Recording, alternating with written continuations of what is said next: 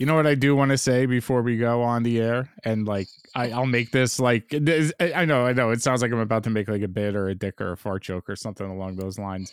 But this is like kind of serious news. Friend of the podcast, Carl Cafalio, who portrayed Benjamin Grimm, the Thing, in the 1990s Fantastic Four film,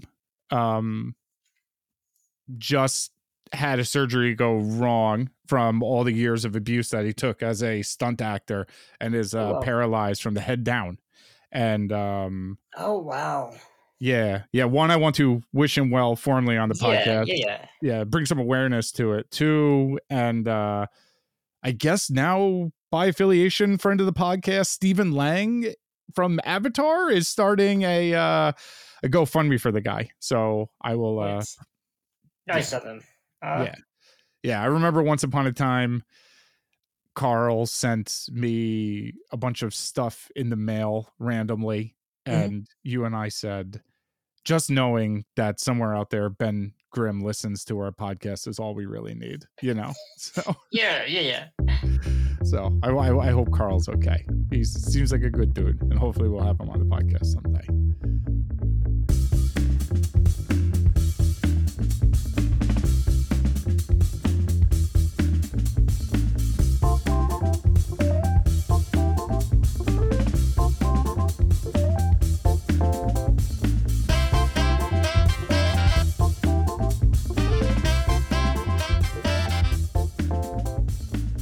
Ladies and gentlemen, boys and girls, Kree and Skrull of all ages, welcome to MCU Beyond Infinity, a show where fellow like-minded Marvelites have assembled to discuss, review, theorize, and wax intellectual over any and all things related to the Marvel Cinematic Universe. My name is John, and I'm thrilled to be joined by my co-host and fellow shape-shifting, beloved, whatever at this point, Travis, to discuss the fifth and penultimate episode of the MCU's newest Disney Plus series, Secret Invasion: Harvest. In the classic 1982 film The Thing, directed by the great John Carpenter, the inhabitants of an Antarctic scientific research base are confronted by an extraterrestrial life form capable of replicating our own kind, much like in the show Secret Invasion with the Skrulls. In The Thing, tensions are high and paranoia builds throughout the base, leading to unspeakable cosmic horrors and some of the wettest, dankest puppets ever put to celluloid. Now, Travis, the characters of The Thing were pretty quick to figure out a method in which to take a little bit of blood and figure out who in their ranks has been affected by The Thing and who is human. Why doesn't anyone in the United States government or anyone of authority, military rank, or literally any number of people in this fucking show who are called professional spies do a goddamn thing to protect some of the most important political figures in the fucking world after everyone knows with last week's episode that there are Skrulls amongst us? Like, if I was the president in this fucking episode, it'd be like, it's on the news. Like, it's literally on the news, and they're like, Skrulls are among us. Like, every government in the world knows Skrulls are messing about. Don't let anyone in the fucking room until we like, dude, we gotta take your blood. We gotta make sure you're not a green guy. Like, it's the dumbest shit. Like, this show is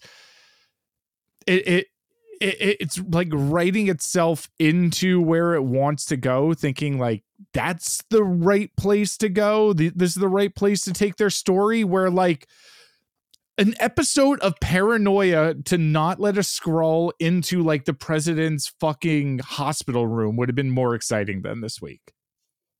Yeah.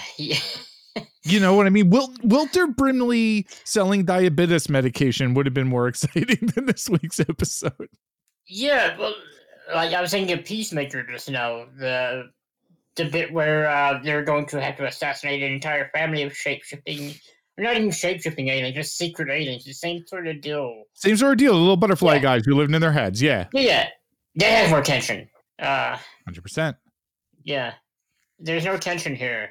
There's no trying to figure out who's who or any of that. Like, this episode starts with them strolling through a hospital with the president of the United States and a handful of fucking hospital people ever in. There's Yep. no Fury just assumes that they're all humans. I guess. Maybe he can sniff him out. He's like the crime dog, McGruff. Yeah. He sniffs him with his bum Possibly. eye. Yeah. The lack of paranoia in this series is just so upsetting because that's not even It's stuff. mind blowing that they even accomplished it. Yeah. How do you have no sense of tension in a show with this premise?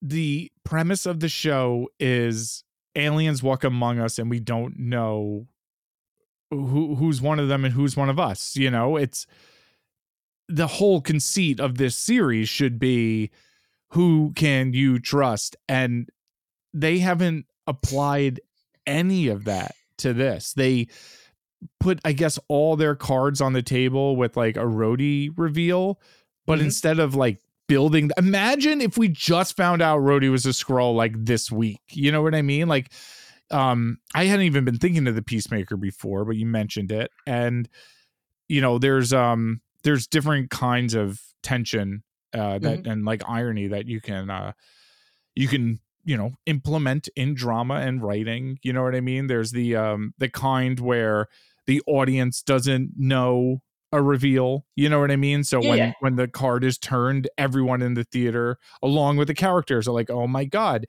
And then there's a kind the Romeo and Juliet kind where like that play starts where they're like, these people are gonna die. Like, you know what I mean? They're like, guess what? They're gonna die. And that's what happens in the Peacemaker, where that guy Chuck who played the High Evolutionary. Yes. Yep.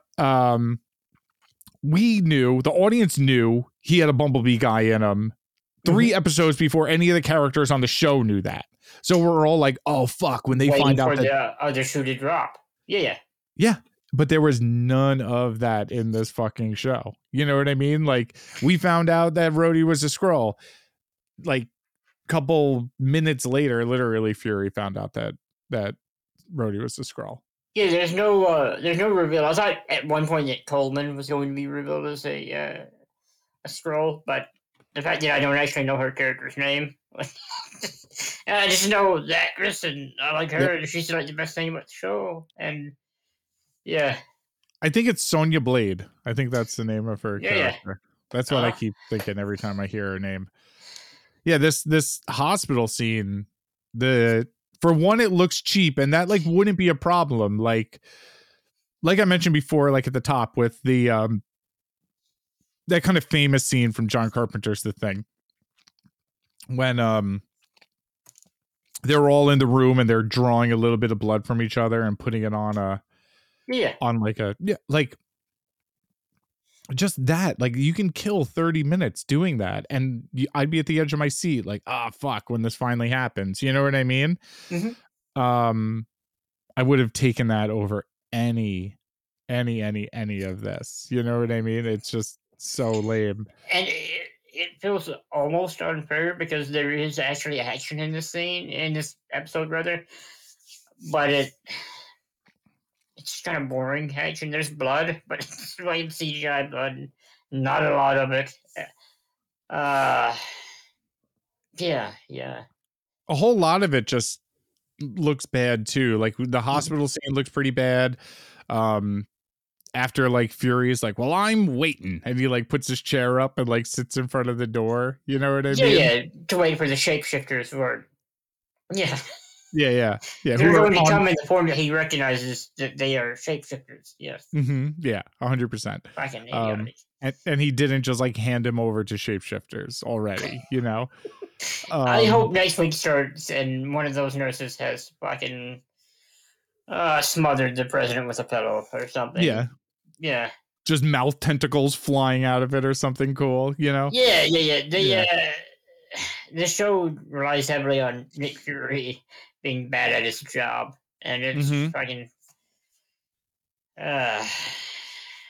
not what you want from the character. Like the the how he lost his eye reveal, making him look like an idiot times a billion. I like the how he lost his eye reveal. I thought It's that at was least cool. funny the first time you see it. This is it's just inept. Yeah. Like as a cat owner, I thought that was kind of funny that's how that went down. But like there's a lot of CGI imaging, especially for like exteriors and things like that, places that, most of these shows are just like filmed in Atlanta. Like I doubt any of this was actually filmed in like Russia, or I doubt they went to the United Kingdom for any of this. Like all this is on some like back lot, a bunch of farms and shit around like Georgia or whatever for tax Yeah. reasons. Like I imagine that Marvel just has like a condominium complex where like all these actors are like held prisoner. They let ScarJo and Robert Downey go for a little while, but their kids probably all go to school together and shit because like that they're basically like living there forever. One of the things I liked about Hawkeye was it looked like it was actually in New York City for some of it. Mm-hmm. But Gravik and the rest of the Resistance, those new Skrullos exterior shots with like the fake fucking Chernobyl meltdown, Yeah. it just doesn't look real to me. It looks like the beginning of the new like Borderlands or fucking Last of Us DLC or something along those lines, Yeah. Yeah. Uh. Yeah, it's pretty fucking bad. And um I went to the theaters. Jesus, I've been to the theaters 7 times in the past week and a half. Because I did Barbieheimer today. Yeah. Yeah, which was fun. I'm happy I did it. And I've seen Mission Impossible Dead Reckoning 5 times, like an actual fucking crazy person. To be fair, that is a movie that benefits from the theater experience. Yeah, That is the sort of movie where, yeah. Mm-hmm. All of these movies, these 3 films, the 7 times I've gone for the 3 fucking movies that I've seen, benefit from the theater experience. And Mission Impossible, like the reason I went so many times is because one, I'm a crazy person, and I love those Mission Impossible movies, and also talking about the show kind of made me really hungry for it, like that very specific kind of story and action, because it's almost everything this show isn't, Mm-hmm. and kind of should be. Like they rip masks off and shit in Mission Impossible, like They do it once in this episode, right? they do it once in this episode, but Yeah. it's still not as cool as when Tom Cruise does it. Like in Mission Impossible Rogue Nation, there's a part where Alec Baldwin and like Jeremy Renner and like the Prime Minister of England are all in a room, and like Alec Baldwin's and this other guy are all in this room, and like Alec Baldwin's like, Tom Cruise, sir, he'll stop at nothing. He's the living manifestation of destiny. Like he's just like he's like, Tom Cruise is the fucking god. All these movies had that scene, and then like someone gets shot with like a trank gun, and like someone in the room just rips their face off. It's like, surprise, I'm here, Mm-hmm. It's like, God damn it, Tom Cruise, you son of a bitch. Like they all have it. Like this one has a scene like that, like right at the very, very beginning. But yeah, the Mission Impossible Dead Reckoning thing, that film isn't going to be on like premiere large screen formats by me, because every other word out of Christopher Nolan's mouth is IMAX. You know what I mean? So he has this like monopoly on the big dank screens. So I saw it on as many big dank screens as I possibly fucking could. I have tickets for Saturday at 10 o'clock in the morning. I have to get on a train for 2 hours to go see Oppenheimer. I swear to God, to go see Oppenheimer in 70 millimeter, one of the 30 screens in the world, to see it in this format. I feel so lucky. Yeah. Last time I was there, I saw Eternals. I remember telling you. I felt less lucky then, I suspect.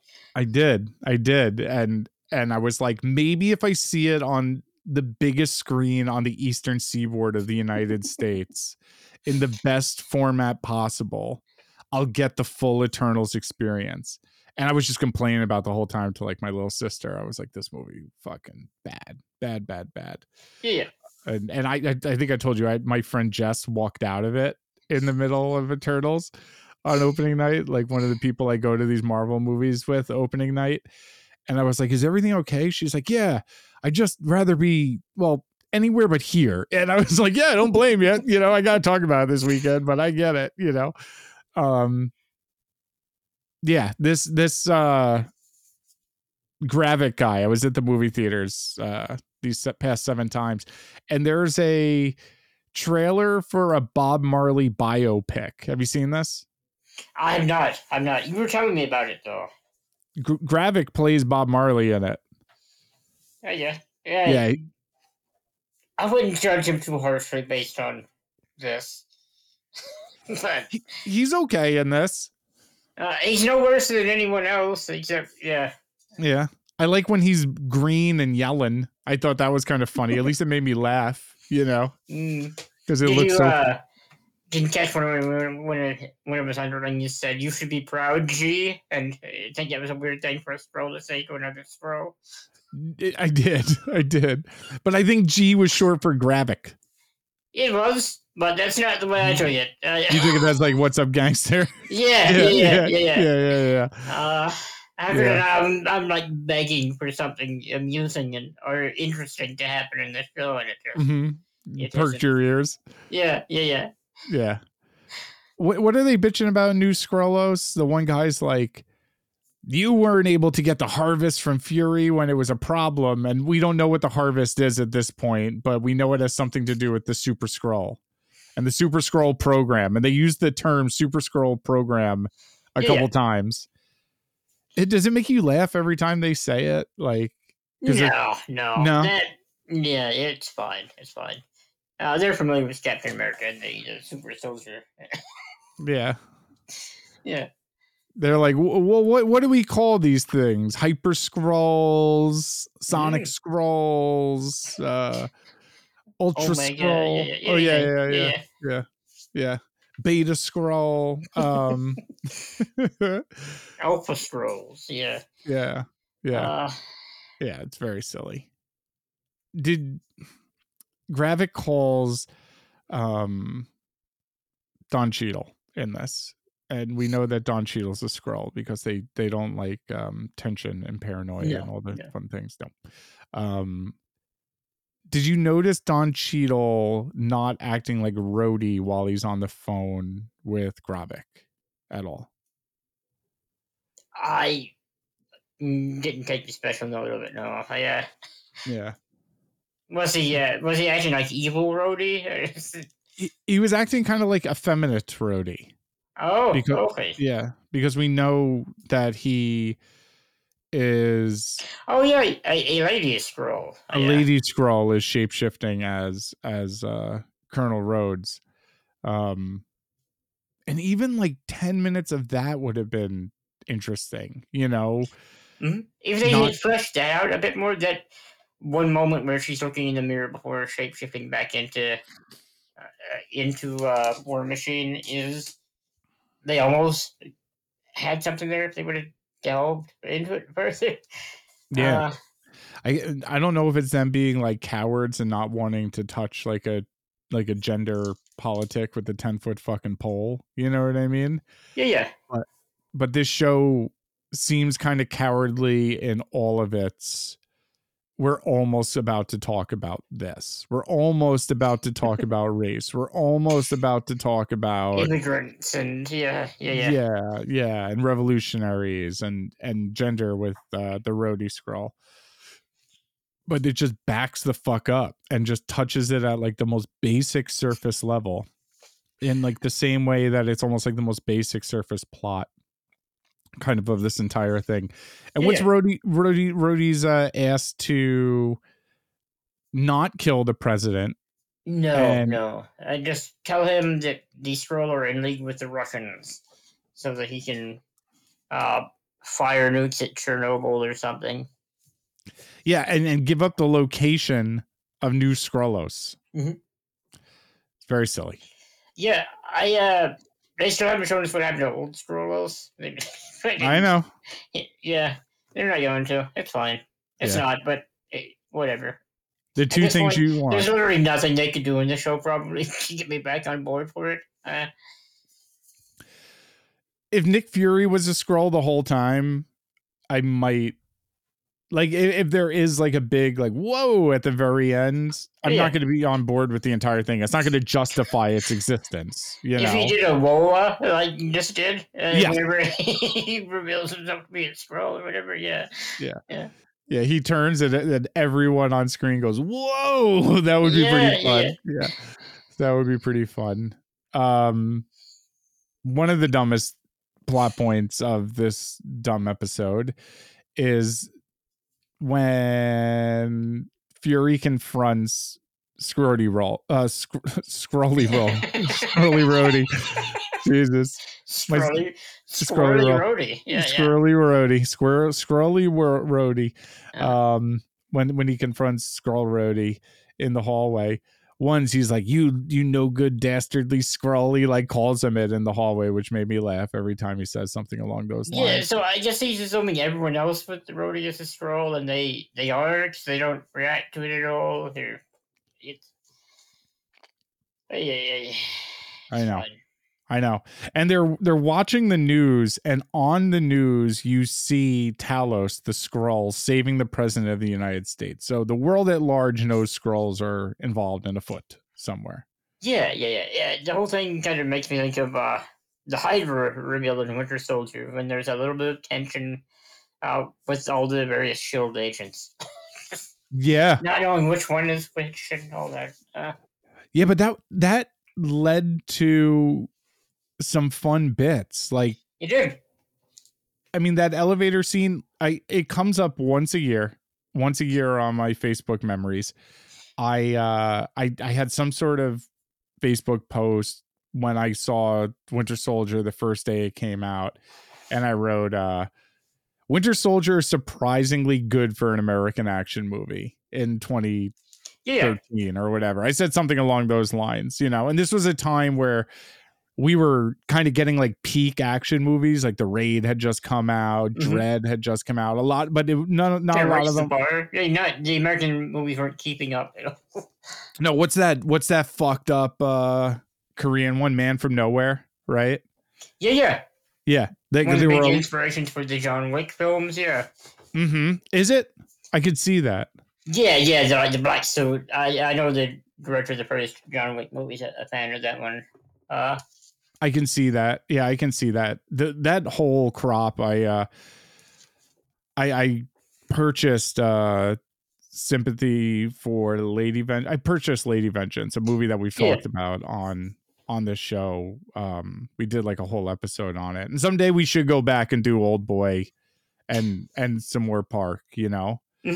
Especially Old Boy's getting released in theaters in like a week, or no, maybe like 2 or 3 weeks. It's getting released in August. It's getting a wide release, and Neon is going to put out a 4K of it because it's surprisingly hard to find for some reason, right? I wasn't sure where. Like, I have owned it for so long that and not the 4K though. So no, you got that Tartan Extreme version. Yeah, I believe so. No, yeah, it's a Blu-ray. That thing. Tartan Extreme was like when I was in college, like the best thing in the world, because I'd be like, you guys want to watch some fucked up shit, you know what I mean? And it was always like a Takashi Miike movie, or that company just put out like all the fucking hardcore Asian film fucking shit, It was Tartan Extreme and Tokyo Shock Media Blasters company. They were like instrumental in my early introduction into foreign films and all that. Yeah, and like film at large, kind of for guys like you and I, like especially you, like I mean, like that Asian cinema of that time specifically. Like I think of you whenever I think of that stuff and like watch that stuff for some reason, Like I was thinking of Scorpion Prison Woman #9 or whatever the other day. Female convict scorpion. 701, I think. Yeah, something like that. I was thinking about it the other day, and I was like, no one in the world understands me like Travis understands me. You know what I mean? It's a good We're like, movie. Good good movie. movie, good movie, Yeah. and like I randomly get So like much those. style in it. Like it. Mhm. It's smart, but it's also like a little highbrow at times. Like Yeah, the director was trying to do something interesting with material that wasn't really anything. no, it's like a women in cages movie, but in Yeah. Japan. Yeah. Yeah, Yeah. but good music too. I get those songs stuck in my head, like the Lady Well, yeah. Snowblood songs and shit. Yeah. Having the lead singer do the intro theme. And I want to say it was reused in Kill Bill. Was it Yeah, I believe so. I know they either reused it or named one of their songs after it. interesting? Yeah, Yeah, yeah. but like when I think of action from that era, like from like the 2000s to like 2015, like I don't think of American action movies. Like I start thinking about American action movies again when John Wick comes out, right? Yeah, Like yeah. John Wick, and then there's the blockbuster stuff like the Tom Cruise stuff, but not the fucking in your face fuck you up Mhm. hand to hand Ridiculously stuff. violent. Yeah. Yeah. But like Have you one seen John Wick 4 now? I have. I Yeah. I watched it recently and I'm like the third one is so fucking violent that it's on par with the Raid film for me. Like Yeah. uh the fourth one isn't as much and I'm hoping it's not like a negative from a negative reaction to the third one. So violence or anything. It's just I yeah. So I bought the fourth one on Mhm. iTunes, right? And it comes with your iTunes extras, like a Blu-ray, kinda. And the director talks about that. I meant to actually talk to you about it. Okay. Yeah. It's done intentionally because he wanted to make it look like almost like a fucking opera. Like it's almost like a violence musical or something Okay. along Yeah, those yeah. lines. That's Where yeah, that's cool, right? Like yeah. Like each one of the John Wick movies kind of has a distinct feel. Like the first one is almost exclusively gunplay stuff. mhm. Uh, the third one is a lot of hand to hand, and that's my bread and butter. And swords. Yeah, Like yeah, yeah. knives and shit. Yeah. Uh, Yeah. But my real bread and butter is action where you kind of have close-ups of the hits and mid shots that last. You know what I mean? yeah. The Tony Jaws of the world, like that's like my shit, you know. And once a year, a Facebook post comes up in my memories and it says, Winter Soldier, a pretty good action movie, especially for an American. And there's this big long conversation between me and you way back in 2012, Yeah, 2013, basically talking exactly like we're talking right now. You know what I mean? Where we're like, yeah, but Gareth Evans is still kind of the king. You know what I mean? We're both like kind of going back and forth. yeah. So Have you that seen Gangs of London? While we're I haven't. there's some good action in it too. Yeah, it's Gareth Evans' fucking like BBC show. It's Oh, pretty cool. violent. Yeah, yeah. Cool. He's making a movie right now with fucking Tom Hardy that I hope comes out this year. You didn't realize? Yeah, yeah, Yeah, it's called Mayhem. That's why like have you seen like Tom Hardy entering these I think it's called maybe it's called Havoc. I don't fucking know. I have no idea. I used to be the master googler here. yeah, yeah. Um but yeah, it's called Havoc. Oh, it's got Timothy Oliphant in it. Look at that. Gareth Evans. Um, Hardy's in like nothing lately other than like Venom, right? Yeah, yeah. He was on the rise for a long time there, and then it's he's doing better movies. And Yeah. He still kind of is though. You know what I mean? But have you seen like Hardy winning all these like MMA contests and shit like that, like in real life? I You have know about not. this? No. Yeah, Yeah. yeah, Yeah, he like really got into like professional fighting, and I think that was all like Gareth Evans being like, guess what? You're gonna do your own stunts because I'm making like a English language raid movie or something like that. that's You know, cool. That is cool. With Tom Hardy being in it, maybe someone will actually see it. It's a uh, Netflix movie, I think. oh fuck. But Yeah. Yeah, because he got like an exclusive deal with Netflix. That's why The Apostle, which is a good movie. Did you see it's The an alright Apostle? movie. Okay, you think it's all Yeah, right. yeah, it's not bad. My expectations may have been too high. Yeah. Okay.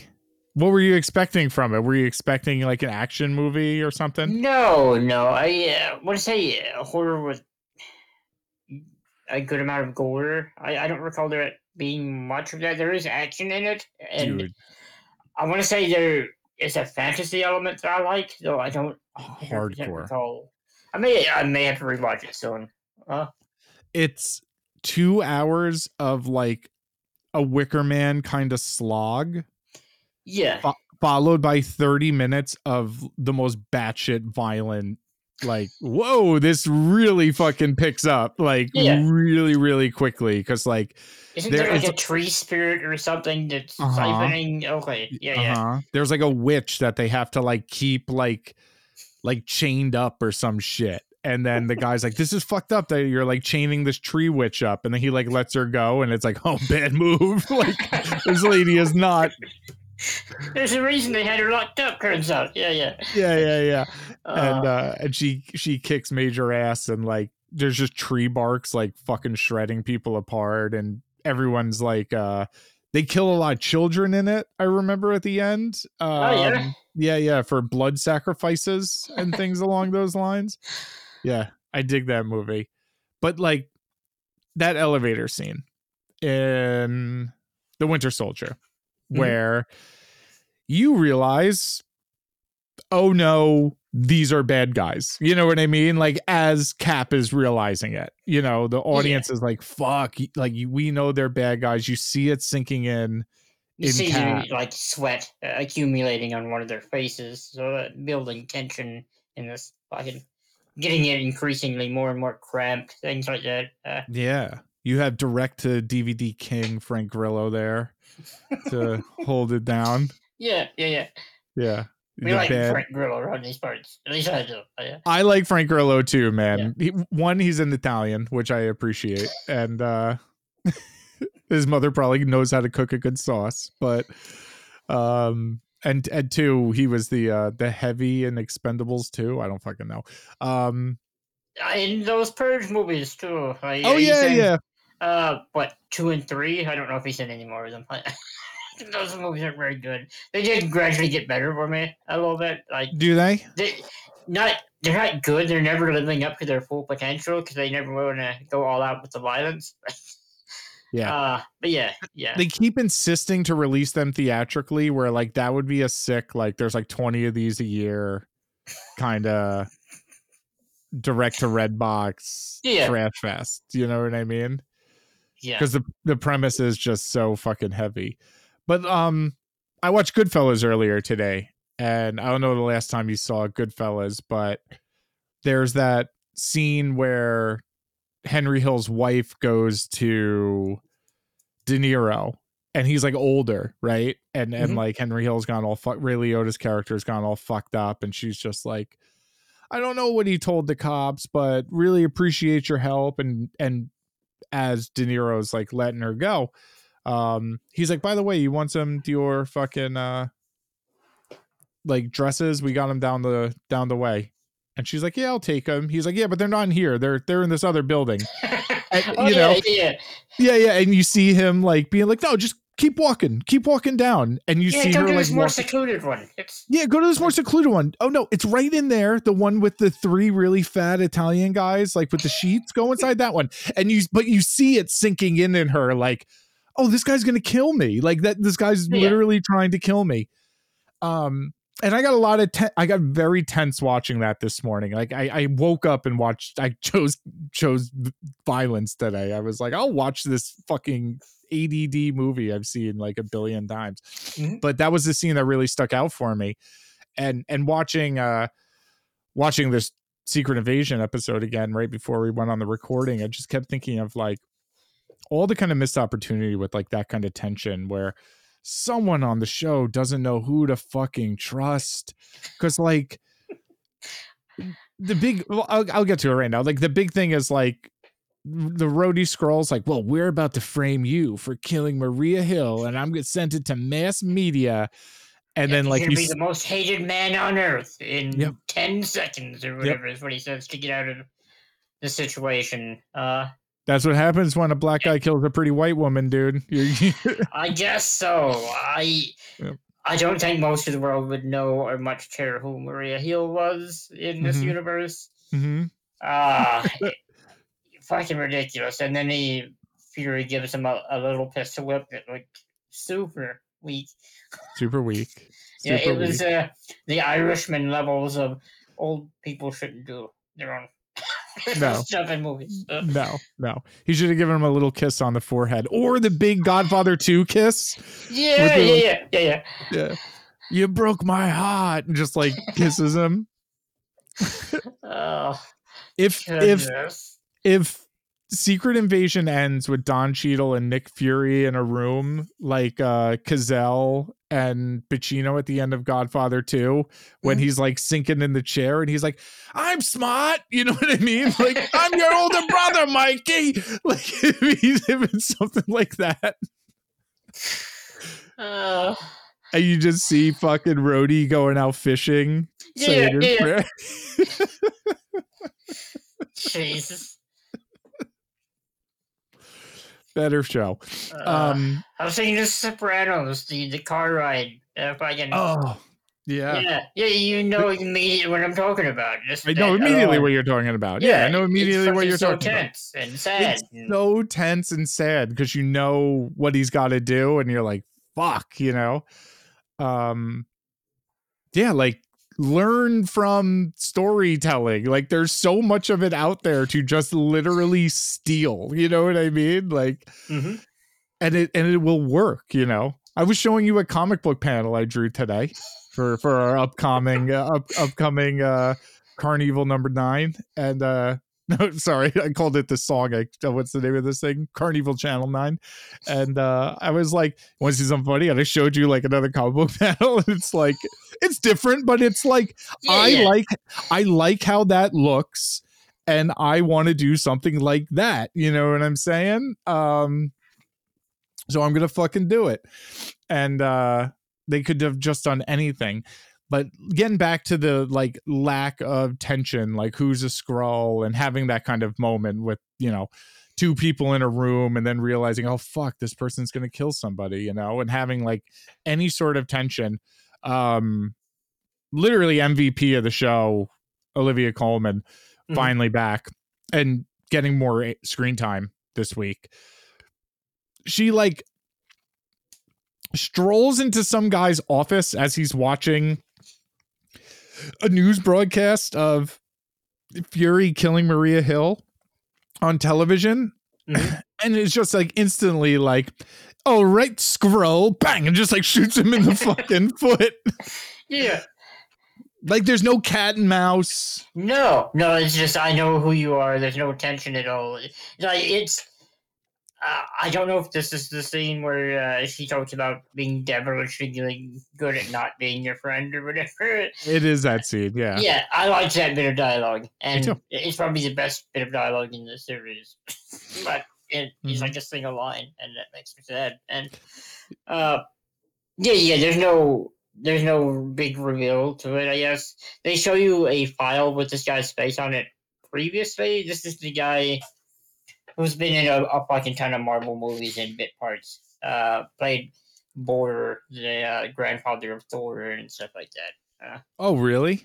Random mobster in Daredevil season 2. Okay. Gets obliterated by the Punisher, yeah. The man works.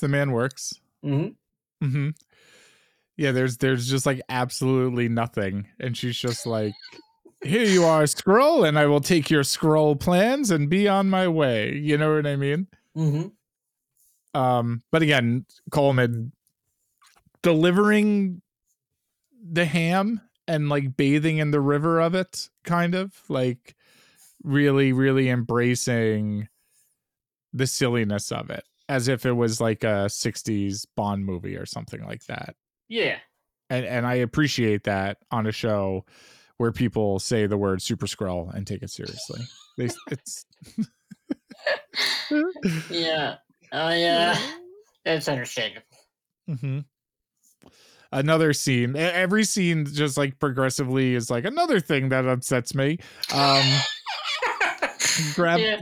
There's like 3 sets in the new Skrullos. There's like the meeting room, right? There's the Super Skrull laboratory, and then there's Yeah. like a cafeteria, kind of, right? Mhm. Like they're like in some like diner, like dumpy looking diner set. And the guy who we saw initiated by the Skrulls in the first episode, a youngin, like, right? He's like he's like green, literally green, Yeah. and figuratively green. Um is like, hey, boss, I gotta talk to you. That was kind of bitch, wasn't it? Like basically, like, that was kind of pussy, wasn't it? And everything that comes out of Gravik's mouth at this point is just generic, like, what can I do Bad for you, guy. soldier? Yeah, Yeah. Yeah. yeah, yeah. Um, This is where he so gets betrayed, correct? this is where he gets betrayed. Yes, he Yeah. takes a phone call from Rhodey, well, Skrull Rhodey, and gets the update on the president's condition and hangs up, and the guy who's green in the gills, literally and figuratively, puts a plastic bag over his face, and they try and like Gomer Pyle fucking, like do the thing in prison where they like beat you with soap. They like pin him down on a Yeah. table. Yep.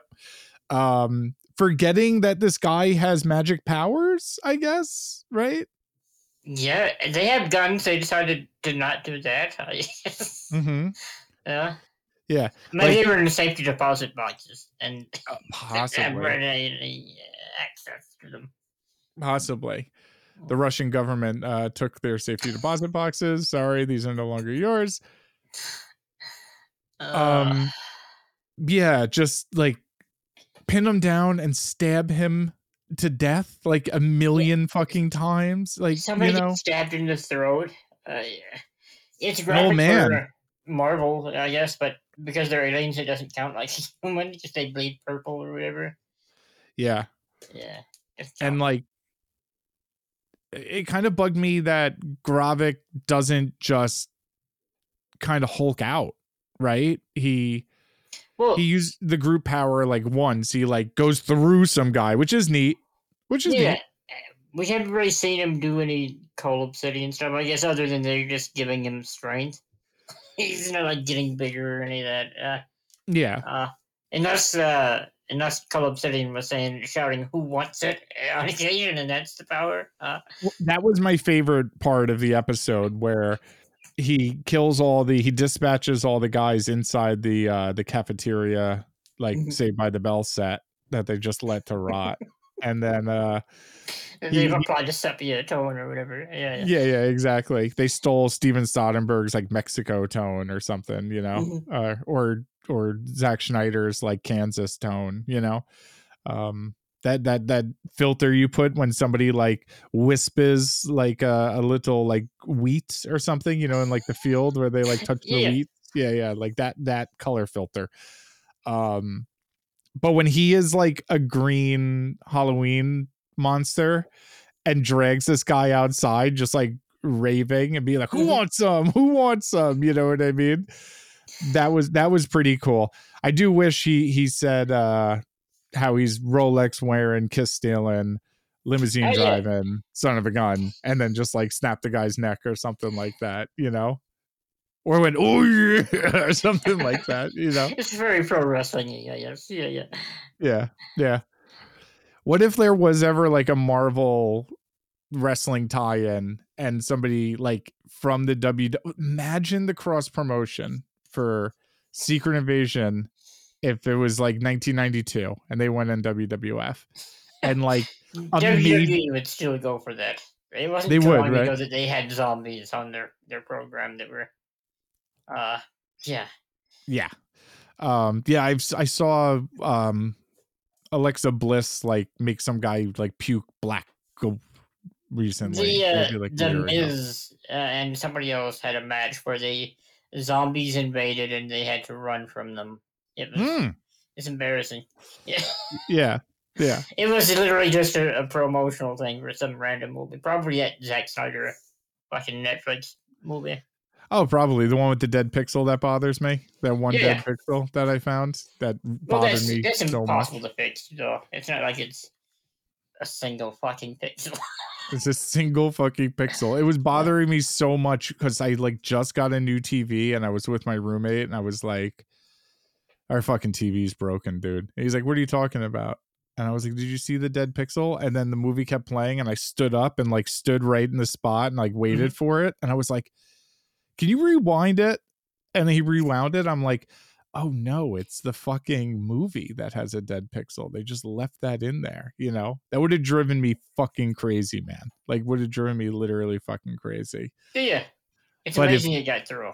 it's amazing, yeah. It shows how little Zack Snyder actually cares. But With somebody that's that good at visuals in movies, yeah, yeah, mhm. yeah. Everything he said about that movie just made no sense to me, where he's like fucking you know, because he was his own cinematographer and director of photography on that. Like he held the camera the entire time because Mhm. Zack Snyder thinks he's Paul Thomas Anderson. Like, like, you know what I mean? Like it's fucking so stupid. And he's like, yeah, and I would take these like lenses and then I would just like throw dirt on them and like kick them around to like get like a grimier look. And then I'm just like, That's this like get whole a dead pixel there. yeah, that's like on a digital camera. Like, what are you doing? Like, you know what I mean? Like, Yeah. you're not even like working with like a real camera, like actual film stock. Like, what are you talking about? You know, like, because it's like the least lo-fi looking movie ever. It looks like just a bunch of like CGI nonsense. You know, Mhm. so stupid. But the cross promo would be like having one of the wrestlers end up being a Skrull for like a week, right? That would be the Yeah, move. yeah, yeah. That would be the move. uh, you ever seen And any of the Twin Peaks stuff on WWE a few years back? no, No, I'll have to send it to you. I'll have to send it to you. really. They did a series of skits called the Fashion Files for these. Uh, you just have to see it. You just have to see it. But it's on YouTube. I will definitely send it to you.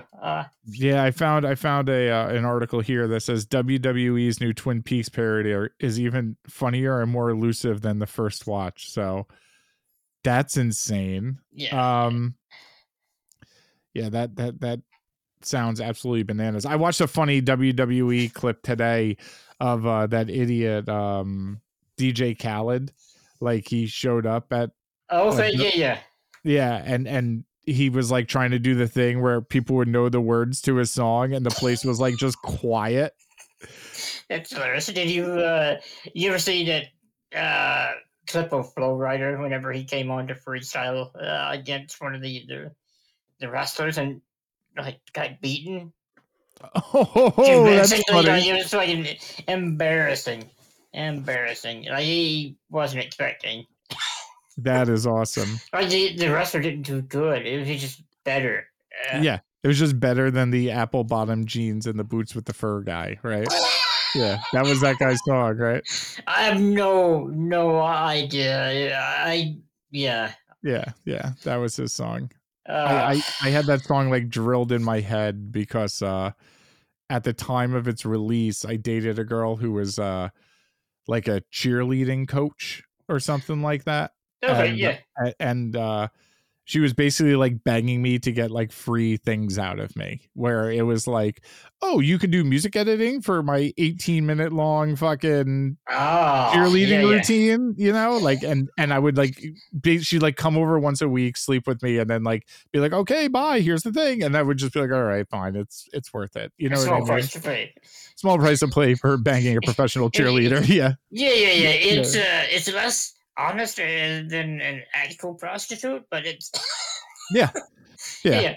yeah. Uh, It is less honest. But like one time I took her to a hockey game and she got like all embarrassed and she's like, oh no, my boss is here. I'm like, who the fuck is your boss? And it was like the ice girls at the Islanders. And I was like, what the fuck do you do for a living? I was so confused and like taken back.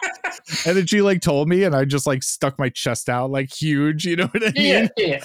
And then she just like dropped off like a bunch of shitty flow ride and was like, do all this stuff for me, bye. And like would drop off like videos and be like, edit all this stuff on, it was like 2007 on your 2007 MacBook, see you later. And I'm like, this is so hard on these old computers, you know what I mean? Yeah. Like it was so difficult. I'm literally burning these things to CDs and giving them back, you know what I mean? Yeah, fuck Flo Rida and fuck that song. We get a lot of Gaia played by the block of wood known as Emilia Clarke, the log, the human log. Is that another Twin Peaks reference? I No. Anyway. I think I think the log lady's log has more personality than Emilia Clarke does in pretty much anything she's ever been in. You know who I saw in a movie today is the guy who played Han Solo in Solo, a Star Wars story. Yeah. He's in Oppenheimer. He has a pretty big part. Good for him. Yeah, I like him. He did a good job at an impossible task. Mm-hmm. Yeah. A movie that was like shot 3 times and no one was ever going to accept. You know what I mean? Yeah. The original version had like Mahershala Ali as like a human cat man drug dealer or something like that. Do you know about that? I would have liked to have seen that. I'm sure that probably would have been great, but yeah. I'm just imagining Idris Elba and cats that you were telling me about. Oh yeah. We should do a cats episode one day. Like our first ever commentary should probably be on cats, because it is something that you just talk over the entire time it's fucking happening, because it's the most bizarre thing. Like there's a scene where they make Sir Ian McKellen lick water off the ground, and I fuck Judi Dench while she licks her pussy like a cat, and like I fucks him, and it's the weirdest thing ever. Like one, knowing like Ian McKellen is like you know, a gay icon, so it's kind of weird. He's having the time of his life. It looks like they're all having the time of their lives. It's just it's the weirdest thing. The finished product is what it is. Yeah. Mm-hmm. And then like the end, there's spoilers for the end of Cats. There's this there's this scene where like Judi Dench and all the cats are like sitting outside of a water fountain. It's this like huge emotional ballad, right? And like the end line is like, and just remember that a cat is not a dog. And they just keep saying that like over and over again, like it's a bit or it's funny. And it was just like upsetting to me at that point in time. But do you think that Gaia, because there's the Jigsaw Earth theory, right? The Mother Earth, stuff like that. Yeah. Do you think the name has anything to do with that? Like, isn't Gaia apparently like the spirit of Earth and like the? Oh yeah, they spell it differently. So no. Yeah, but it sounds exactly the same, right? Yeah. I'm sure he was named after the planet. Yeah. Did we skip the plane scene? There was an important Easter egg that What happened? Did you notice? Did you note who was on the plane with Nick Fury giving him whatever the fuck? We can talk about this now. That hasn't happened yet, but let's talk about the fucking wet turd nothing burger of a cameo here. It was terrible. It's like it took me a sec to even register that it was someone I should know. Like it's the it's Rick Mason. It's Rick Mason. Yeah, that's Rick Mason. Agent of S.H.I.E.L.D. Rick Mason. Yeah. A comic book I actually read as a child, which when we did our Black Widow episode, I was like, I actually got kind of excited seeing Rick Mason, because back in the 80s when there were Marvel graphic novels. Remember those little thin Yeah. paperbacks like God Loves Man Kills. Hmm. There was a Rick Mason one that I had for some reason. I don't know why, and I know who I'd never really liked him, but I know who he is. But what a nut! And he's got like a Red Sox hat on. He just looks like he just like fucking rolled out of bed, made like stock like $50,000, showed up, did a nothing scene, right? Yeah, it's short. I There was some playful banter, maybe. Mm-hmm. I'll fully admit it. This is probably at the point where I started to back out a bit. Mm-hmm. Not drinking, just fucking disinterest. Yeah. Delirium, where you start just checking your phone for literally anything other than what you're watching.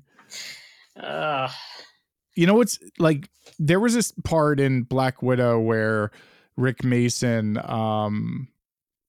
like mentioned to Natasha, like, oh, does this put me in your book? She's like, you're a really good friend. He's like, just what I wanted to hear. Like, he had a crush on her. Like, yeah. and I would have liked a little like, sorry about Natasha, Rick Hmm. from Fury, right? Just anything, really, Just right?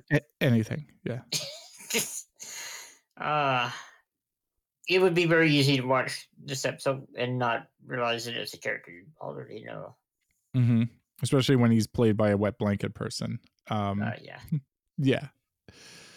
There's stuff that really made me fucking check out, like badly, badly, badly. I do remember a bit of the guy and Priscilla hanging out. I assume that's where you're getting to with the Yeah. where it Girls just girls goes on trip. forever. It goes on forever. It's 10 minutes, but it felt like an eternity. This episode is only 38 minutes, I think, total, including credits. So Mm-hmm. And the previously on and the it's like intro. 1/3 of the episode. Yeah. And it's impossible to skip still. Like, it didn't even give me the option to skip the intro. I just, I was thinking of this scene. There's no skip option when they arrive yeah. on scene together. Whenever Emilia Clarke's on screen. Yeah. Yeah. Yeah. Uh, Yeah, I don't remember like any of this. I remember discussing the Super Scroll experiment and Gaia telling them that they're like, they knew the name Cull Obsidian, like she knew what that was, right? yeah. Did she have the Marvel Legends figure for him or something?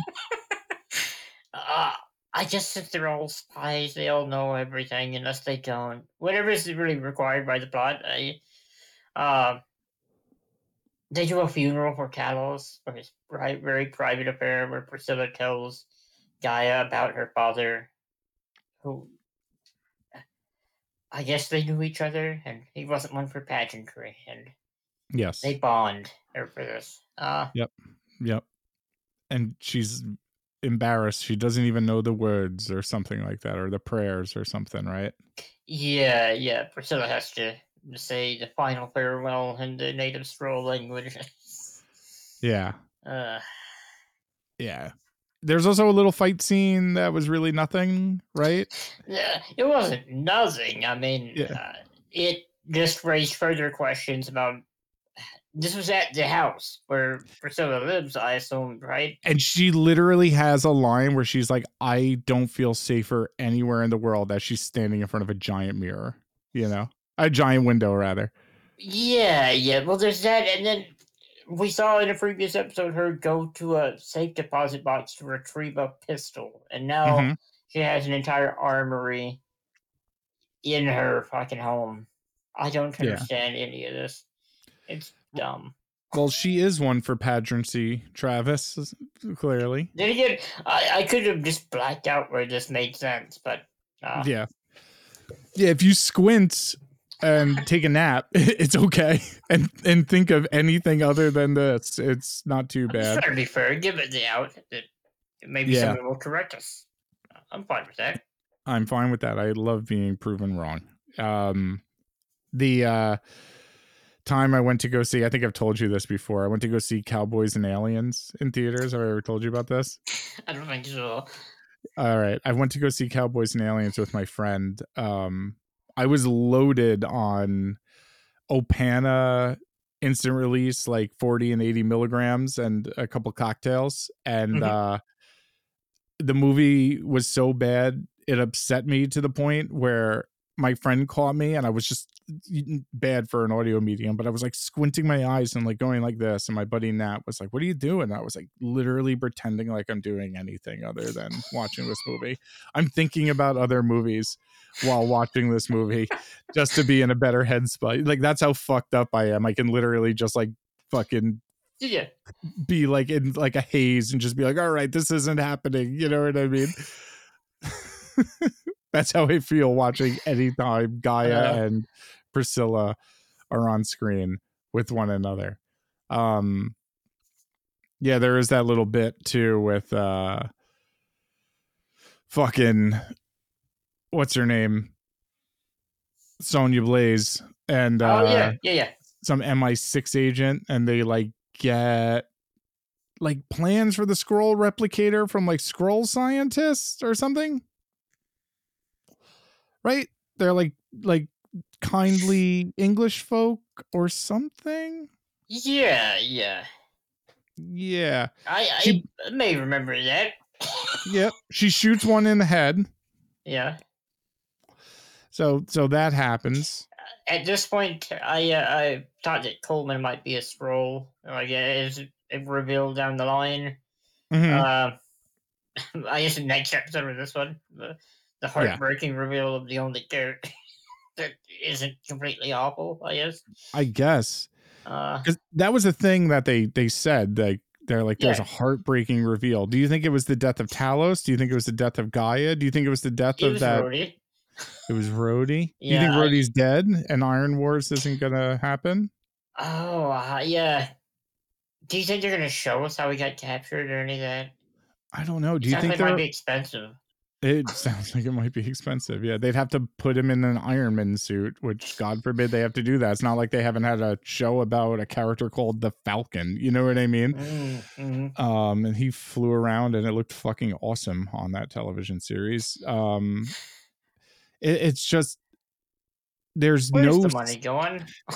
where's the money going and where's the planning going at this point where they're telling you there's a Rhodey movie coming. Nick Fury is in the Marvels next month or in a couple months. You know, we know there's this Captain America movie, so it's probably not going to be the Skrulls. It's going to be like the Serpent Society or something. Like, again, like the wet blanket nothing burger kind of equivalent. Yeah. I was hoping that the show would at least retcon the fucking Agent Carter, fucking Sharon Carter, the power broker nonsense. That's the one thing they could have done here to make it marginally worthwhile. Use it as a retcon machine to undo a bad decision. That's like what the Skrulls are for. You know what I mean?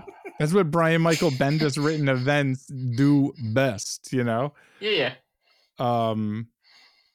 Yeah, Sharon Carter would have been an ideal candidate for Sharon Carter, the white guy from the Black Panther movies, like guys like that. You know what I mean? Fury on the hunt for Sharon Carter. Something she's betrayed her country or she's outed just anything. Anything. Somehow Nick Fury gets picked up from the airport by Olivia Colman. He uses his mask thing that we've seen used. Yes, the Widow's Cloak. The Widow's Cloak. Cool name. Yeah. Cool name. That's what they like. They always, that's like a Marvel Legend action figure, like special where like Black Widow's like little wrist holsters were called like the Widow's Bite. Yeah. And it's like, no, they're not. That's just what the action figure says. You know what I mean? But whatever. And she picks him up in a Volvo and starts blasting rap music. And he says, "Oh, is this what we're doing?" And she's like, "Yeah, this is what we're doing." Kind of uncomfortable bit. You know what I mean? I don't know. You're talking about, we like Hamilton over here. Yeah, we like Hamilton on this side. Just regular old white folks here who are Yeah, very yeah. accepting. Yep. Uh, Yep. Mm-hmm. Yeah. Ugh. So they drive to Russia from the United Kingdom, right? That's what they're doing. I guess, yeah. Because there's like a little thing. It's like 200 kilometers from the Russian border, right? Okay, yeah, I didn't notice that. I didn't notice that. Yeah. Yeah. All of I guess Europe is like the space between Arkansas and Oklahoma. I think probably 100%. Yeah. It's like, just the next and state over. It's fine. the Uh, Ukraine's doing fine. We promise you, folks. You know what I mean? uh, Um, and then they stop at a place in Finland, right? And during this car drive, one, Olivia Colman didn't know Rhodey was a Skrull. She's literally the only fucking person in the world at this point who doesn't know Rhodey's a fucking Skrull, right? She looks very surprised. mm, And two, she's like, what's the harvest, right? So we find out what like Nick Fury's master plan is. Or I guess this is kind of like an interesting thing to talk about, right? So Gravik wants something called the harvest, which we find out after the battle from Avengers Endgame, which they are calling the Battle of Earth here. yeah. Nick Fury sent in a bunch of scrolls to pick up DNA from the superheroes because every single person bled on that battlefield. So they harvested all the Avengers DNA and put it in like a little reanimator vial, right? And it's like an ooze, basically. Yeah. He made like a super ooze, right? It's probably where Gravik got the idea for the super scroll thing to begin with. What do you think Nick Fury wanted to do with that vial, Travis? Something sinister. He would make a whole bunch of super soldiers, I would assume. Once he got back into the government. It's a little unclear on what his role was in the government in general. Like, Mm-hmm. he's not with Shield anymore. That's dissolved, so he's just a guy with clearance, I guess. um, you know how during the Dark Knight Returns when Batman fights Superman and he's like, I've been thinking about how to do this since the moment I knew you existed. That's like what Batman tells Superman. Like, Yeah. since the moment I found out there was a Superman, I got kryptonite and I figured out how to put a bullet in your brain. Like, it's my fail safe if God forbid you ever turned into Zack Snyder's Superman or something. You know what I mean? Yeah. Yeah. If there's even a microsecond, blah blah blah. Batman splaining how he does. I mean the Justice League cartoon, like there was a bit where Where Batman Superman. has a way to take down all the other League members. Yeah. Yes, Batman has a way to take down all the other League members. It's like his duty, and I've kind of said before where, people are like, what's it called? Batman's like the Iron Man of Batman's like the Iron Man of the DC universe where he's like this rich guy who does all this stuff. I'm like, not really. He's more like the Nick Fury where he like assembles the league. Mm-hmm. He fucking kind of controls everything. Like he kind of knows like he's outpowered, so he has to be the like Clever. guy. Yeah. Yeah. So maybe that's what he was trying to do with this thing, right? I could see that. It's certainly a possibility. There's I'm also sure like that they don't have any idea what they. no. Yeah, they'll figure that out next week. No. Yeah, like literally next week, I mean, that's kind of like the fun thing though. Like, remember in the Civil War comic book series when like I think Thor was dead or something at the time. So like They had Tony, Robot Thor. Yeah. yeah, well, he was like a clone Thor too, right? Oh, hey, yeah. I couldn't remember. I thought it was a robot for some reason. What if, Travis, the end of this series is the Jackal stealing that DNA and he makes a bunch of Spider-Man clones and we get a clone saga? I don't think that's gonna happen, but Yeah. All right. Yeah. All right. Moving on. So, How do you feel about Coleman asking Nick Fury again? Why doesn't he call in any of his friends, whatnot? And he is the line about how only he can fight this war the way it needs to be fought or whatever. And it's the second time it's been addressed in the show, and seems really irresponsible of him. Yeah. It kind of minimizes the threat this role represent for the. I don't care that heroes aren't showing up in every other show where it would make sense. I don't need that. Whenever they keep addressing it like that, though, it makes them feel like there's a lack of confidence in what they're telling. It makes you like think about it, where they just shouldn't even mention it. Yeah. They shouldn't even mention it. You know why they're not there? Because they're actors who have to get paid, and there's lots of scheduling. Or Liefeld doesn't know how to draw their feet, or like whatever the reason is. You know what I mean? Because some writer is doing something else with them at that time. You know. And he's like, every Avenger drew blood that day, even Carol Danvers. Like he like specifically mentions Carol Danvers. Maybe because of the close affiliation with the Skrulls that she has, you know? That's because she's the strongest. Yeah. She's and the wokest, of course. Yeah. And the meanest. And the meanest. How did you like how he got all of his stuff by breathing on his tombstones and shit? It was fine. It's fine. The walk up to the cemetery was all right. Like, there's one shot that looks okay, and then just when they get up to the cemetery, it looks cheap. Yeah, it's crazy. Yeah, I don't understand it. It may be a real cemetery, and I would still maintain it looks cheap. Yeah, but it's like they have this great insert shot of this like misty hill, and then like looking up at. Yeah, you know exactly what I'm talking about. Yeah, of course. Yeah, the one striking image. Look bad. yeah, the one striking image in this 38-minute episode of nothing. These 6 hours of television that we watched so far with this fucking thing. Yeah. And then Nick Fury. Did you like seeing him get his eye patch back and all that? That's what I was about to say. He opens up, because not only does he have a tombstone, he also has a crypt, and he goes into his crypt and he opens up a bunch of things with like Norse runes, it looked like, on them, maybe because of that area of the world.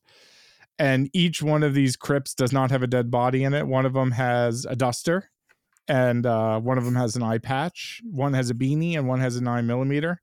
And that's how Nick Fury got his groove back.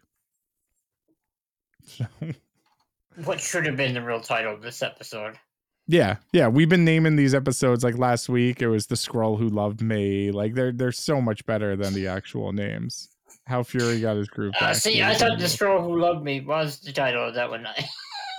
At this point, right? Before you're like, is that really the title of the episode? When I said how Fury got his groove back, and that killed me. That literally fucking almost killed me. So now like we actually get to see Nick Fury in action, which is like kind of where I wish the show was by the halfway point. 2? At least, yeah. This is like a costume reveal where we're seeing this guy in this costume a bunch, and it's But his costume is like nothing. It's just a duster. Yeah, it's an eye patch and a duster, and he's already wearing stuff that you mentioned before. He looks like Solid Snake or something. Yeah, he puts his duster over his other duster. You know what I mean? Takes off one beanie and puts on another beanie. It's just so silly, you know? Yeah. Ugh. So do you have anything else that you would like to say, Travis, about the 5th episode, the penultimate episode? Historically, a strong point for Marvel series, good, bad, or indifferent, right? Yeah, I mean, breaking from tradition here. That's nice. Yeah, I guess so.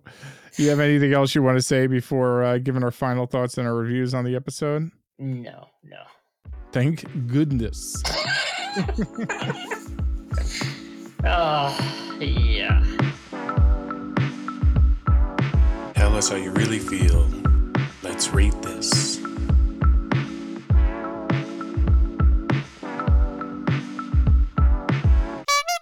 We here at MCU Beyond Infinity rate and review all of our installments from 1 to 5 Super Skrulls. 1 Super Skrull being the worst, 5 Super Skrulls being the best. We do accept half Super Skrulls, which I think Gravik at this point, he's a half Super Skrull. He doesn't have all of it going on yet. Travis, with that being said, the penultimate episode of Marvel's newest Disney Plus series, Secret Invasion, episode 5, The Harvest. What say you 1 out of 5? It's a 1.5. I don't know if that's what I gave you last week, but that's what I should have been giving all of them. Mm-hmm. Yeah. Yeah. Yeah, there's pretty much nothing they can do to get me back on board for this one, I don't think. It's just not good. It's not the worst thing I've ever seen, but considering the quality that Marvel had at one point, the consistent quality is sad to see. Yeah, it's a sad state of affairs, and even if I don't even have hope necessarily for next week in terms of like a big bombastic finale or something along those lines. Like I don't foresee that like occurring. I am excited to see it end, right? That I am too. That I am. But it's like every time this show should zig, it doesn't even zag. It just stays right where it is. And every time the show should conceal information, it gives more. And every bad instinct that it seems to be moving forward with, it just goes further and further, and it skips plot beats so quickly that I feel like I'm just rushing from point A to point B and nothing is breathing in between at all. Like they're almost scared to trust their audience to appreciate something that like WandaVision like didn't think its audience was fucking stupid, you know? Like it's like we're gonna give you 3 episodes of like madness, like literally like throwback nostalgia stuff that's gonna confuse the shit out of you before we tell you what this show is actually about, you know? And this week all I could think about with the president especially, and now that the world knows the Skrulls are involved, was John Carpenter's The Thing, and how quickly that crew realized knowing who your enemy is very important.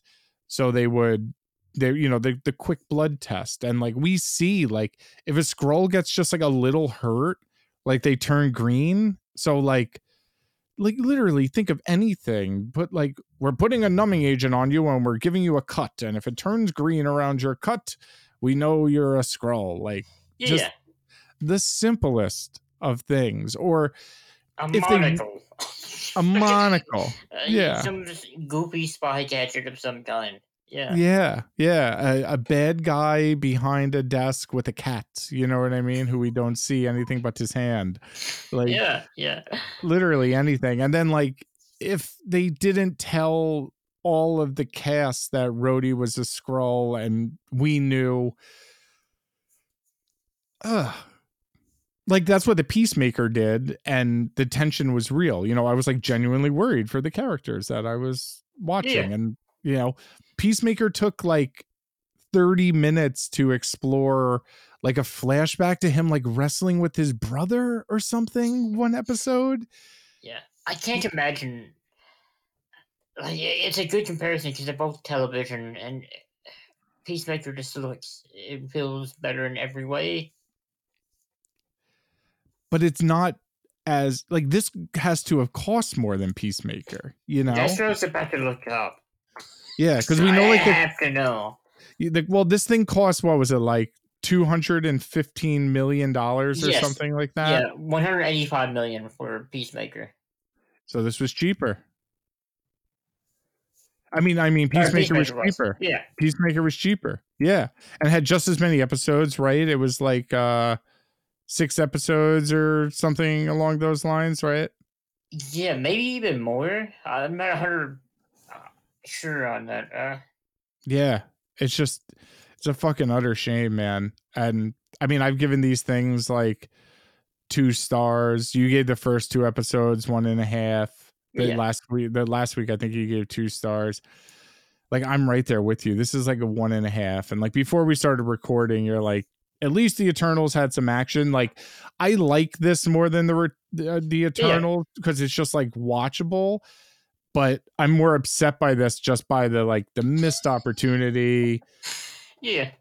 and just like the safest of bets. This is the safest of shows. It's really nothing more than background noise and feeding into, like, I don't know if there'll ever be a superhero balloon that pops or fatigue or whatever you want to call it.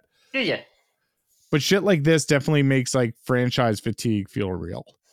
Oh, 100%. Yeah, I don't think it's really superhero fatigue or anything like that. It's just fucking bad movie fatigue.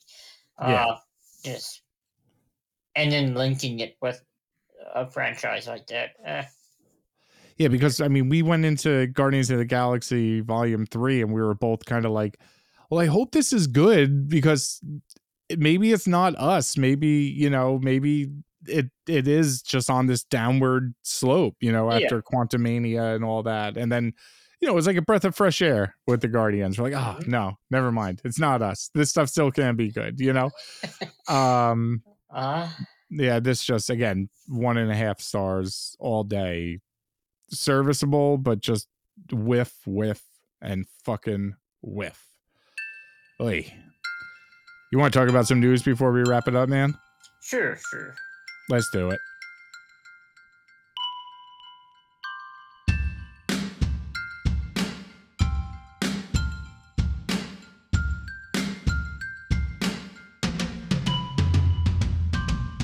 What do you want to start with? We really only have the 2 things here today.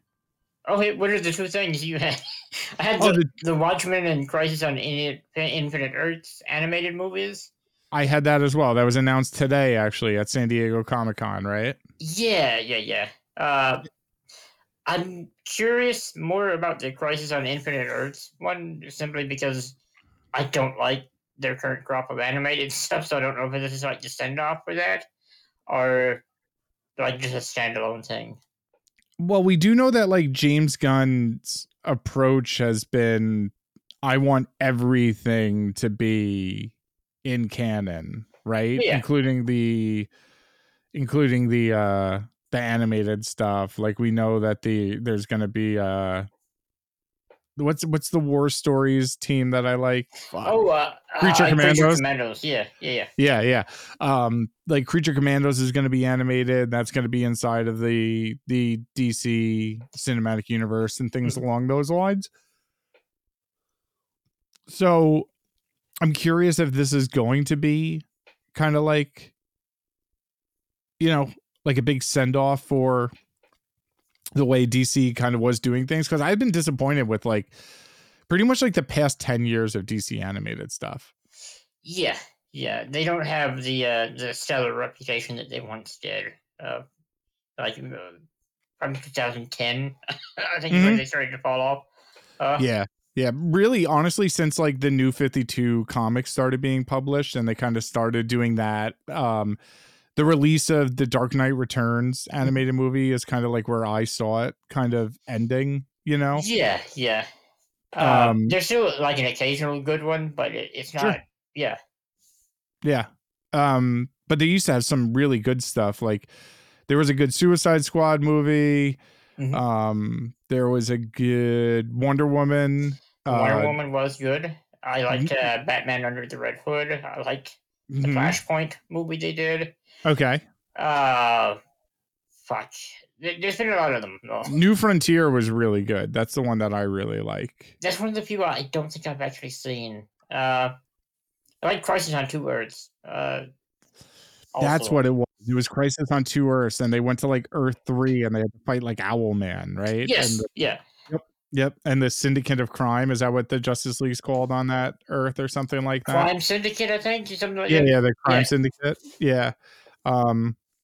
Crisis on Infinite Earths obviously being a kind of like monumental comic book crossover event that kind of like founded the comic book crossover event in 1985. The credit and the blame. Yep. Yeah. Pioneering the company-wide superhero crossover and setting a kind of high standard, because it always was like a fall from grace pretty much after that. But that's got like this George Perez art that just like is our read shit. that this year, and the art, I enjoy the art.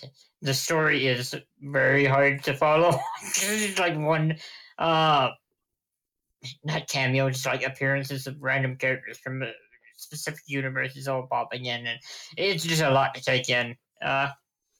You're not intrigued by the anti-monitor or anything? Isn't that the bad guy? Yeah, that's the bad guy. Yeah, but I mean, it's love. fun. Don't get me wrong. It's just yeah. I love George Perez's like big, like, look how many characters I can draw on a single page. Yeah. Like that's the absolute some amazing covers also. Yeah, 100%. And you know, I hold that new Teen Titans book that Wolfman and them used to do for DC pretty close to my heart. I'm not excited for a Watchmen animated movie. How are you? I'll watch it, but yeah, I don't. Of course. Yeah. Who watches The Watchmen? We watch The Watchmen. We don't really know if it's gonna be like a repeat of the original graphic novel or series or whatever, and yeah. So I don't know. Would you be interested in one more than the other, as far as a continuation or a prequel or a? That's like a hard thing, man. That's like, would I rather have chlamydia or fucking gonorrhea? But I know. Yeah, but yeah, exactly. Alan Moore comes out of his hole and just like hits somebody with a stick at San Diego Comic-Con or something like that. Yeah. I love Damon Lindelof's live action HBO Watchmen series. I thought that was so fucking cool. Yeah. Like, so fucking cool. Yeah. So much better than the Zack Snyder stuff. And one of the things I think, especially post Schneider, that really does, like, the Watchmen I hold in such high esteem as almost like it's like a defining work of literature written for a very specific medium, where it's like, this is told as a comic book about comic books for comic books. Like, it had to be a comic. Like, it was very, very specific, and that's kind of the genius of the Watchmen comic. But really, in like the post Zack Snyder world, is Schneider kind of like fetishized a lot of the Watchmen and made it look really cool and really striking and really sexy and action packed. And it's like the opposite of that. Like, that story's really sad and kind of about like how superheroes, like, if they existed and they acted like that, would be just like the absolute worst. You know what I mean? Where like the action from Zack Schneider's movie really freaks me out when I watch it. Like, you mean how cool like, Rorschach is? that's what I mean. It's like, or like how cool it can. I like the question, and it's kind of the same character. I rewatched a bit of Zack Snyder's Watchmen the other day. I get like 10 minutes in. I just want to see the intro sequence. That well done. Yeah, the fight between Rorschach and the comedian, or between the opening credits where they do like the alternate history recap set to the Bob Dylan. Yeah, that is really cool. Yeah, that's a really cool intro. Visually it's nice, but I understand your critique too. Yeah, like, you're taking these panels and you're turning them into like depictions of something they aren't, but you're doing it at like a surface level where it looks like the panel, but it's like giving off the wrong vibe. It's just so bizarre. Where I'm assuming that this is going to be just like the Watchmen in animated form. You know what I mean? Yeah, that's what I suspect. And I'm nervous about that, right? Because like, are they going to try and make it look real? Because I kind of like the way like the Watchmen's all like purple and yellow and shit, you know? Is it gonna look like Archer? Would be is my Mhm. concern. I just don't like that everything animated looks like Archer. What's the Yeah. DC universe? It's fucking terrible. Yeah. And like one of the things like they adapted Batman Year One and did like a pretty good job at like keeping Mazzucchelli's art style a bit. And then they did Dark Knight Returns, and it's like that's your chance, DC, to make a Frank Miller cartoon. Like that's your chance. Like make it look like Miller and Varney's like weird combination of that art style. And they're just like, no, we're just gonna make it look like one of our fucking cartoons. I was like, that's so whack. What a whack way of doing this. Like that's the most interesting thing about that book is how crazy it looks. Yeah, is how crazy it looks. Same thing with the Watchmen. Like Dave Gibbons' art is like surreal, and you know, it's meant to be told on paper panels. Like it's, you know, 9-12 panel grids. It's traditional cartooning. That's almost like poking fun at traditional cartooning, and I think that's going to be lost in adaptation. And what the HBO series did, which was like take the core themes and be like, hey, if we were making something similar to The Watchmen now for television, what themes would we talk about? Like in a post-Trump America. And it's like, oh, this is really smart. You know what I mean? Like this is bright. But yeah, I don't have much faith on this thing. The other news is we got our first official full trailer for the Marvels. We did indeed. And it looks good. It does. I like how much of it is set in outer space. I like when cosmic heroes are in space better than when they're on Earth. Mm-hmm. A whole lot. Having Kamala and Monica there for to offset not realizing, but Carol Danvers like seriousness kind of works for me. Yeah. Yeah. Because having a straight man in a duo or a trio is always a good thing to do. You know what I mean? Mm-hmm.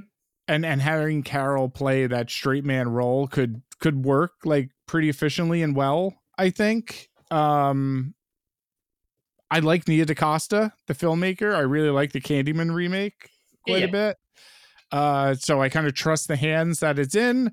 I'm not like crazy about the first Captain Marvel movie. I think it's okay. Yeah, it's about what I feel about it as well. It's not a great movie. It's fine. There are some bad decisions, I think, at the scripting phase where they're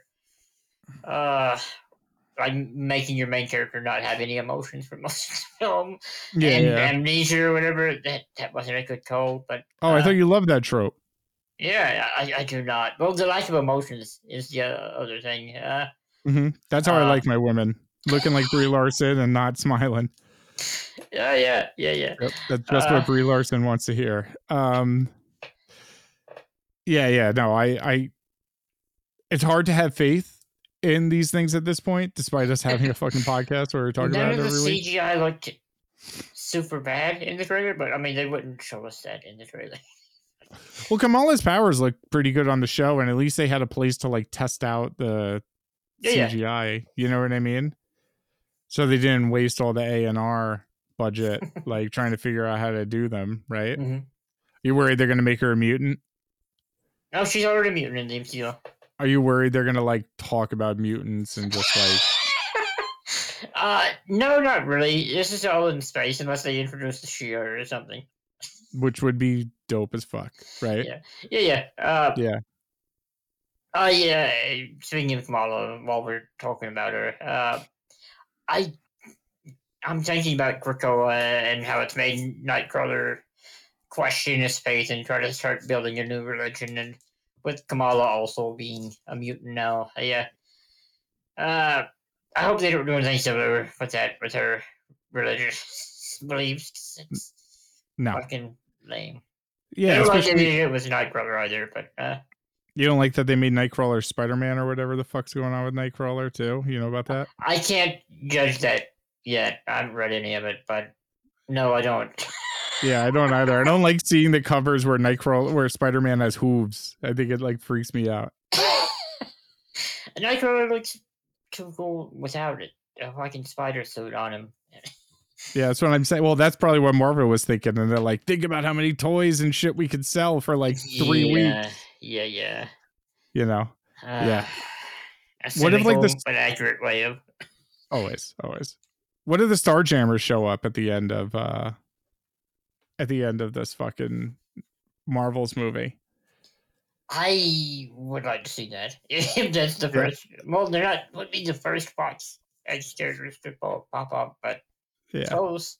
Yeah, like Corsair shows up and like links up with Peter Quill on Earth, and we find out about like fucking, you know, Cyclops' dad and shit. Isn't he a Starjammer? Yeah, he is. Yeah. Starjammer had a few kids, but they hadn't seen him in a while. yeah, dips out. Yeah. That would be fun. The adoption agency left him, but it seemed all right, though. The airplane crash, I guess. I think this was officially our shortest episode of all time. Which is pretty... Yeah, man. Yeah. We started talking around we're pretty much at like an hour and a half right now. I think it's a good place to wrap it up. We will be back next week for better or for worse to cover the fucking finale of this clusterfuck, and I hope we eat crow next week. I hope we eat some crow and this thing fucking rules. Imagine that. Yeah. Because I want to see a good Nick Fury movie. I understand. I just don't want to see a bad one. Yeah, I know. At this point, I just don't want to see this one. If you'd like to reach out to us, you can email us at mcubeyondinfinitypodcast@gmail.com. And you can also join in on the conversation on social media with our Facebook group, the MCU Beyond Infinity Podcast Facebook group, a wonderful place that Kira, Travis, and I have started and curated to talk any and all things related to Marvel, Barbenheimer, Michael Rooker, Abel Ferreira, you know, the normal shit that we're probably talking about over there. Yeah, I what's next after Blue Beetle? Is that what's after this? I think so. Yeah. That movie's not looking like it's gonna make much money at the box office. By the way, no, I expect it's probably going to die a death. Yeah, it's like, why would anything open at all right now? It's fucking beyond me. Juggernauts, like after they saw, you'd think you would have delayed it or something, but yeah, it's fucking crazy, man. Well, until next week, I'm John. I'm Travis. And I should have said I am Death, Destroyer of Worlds, but I fucking didn't.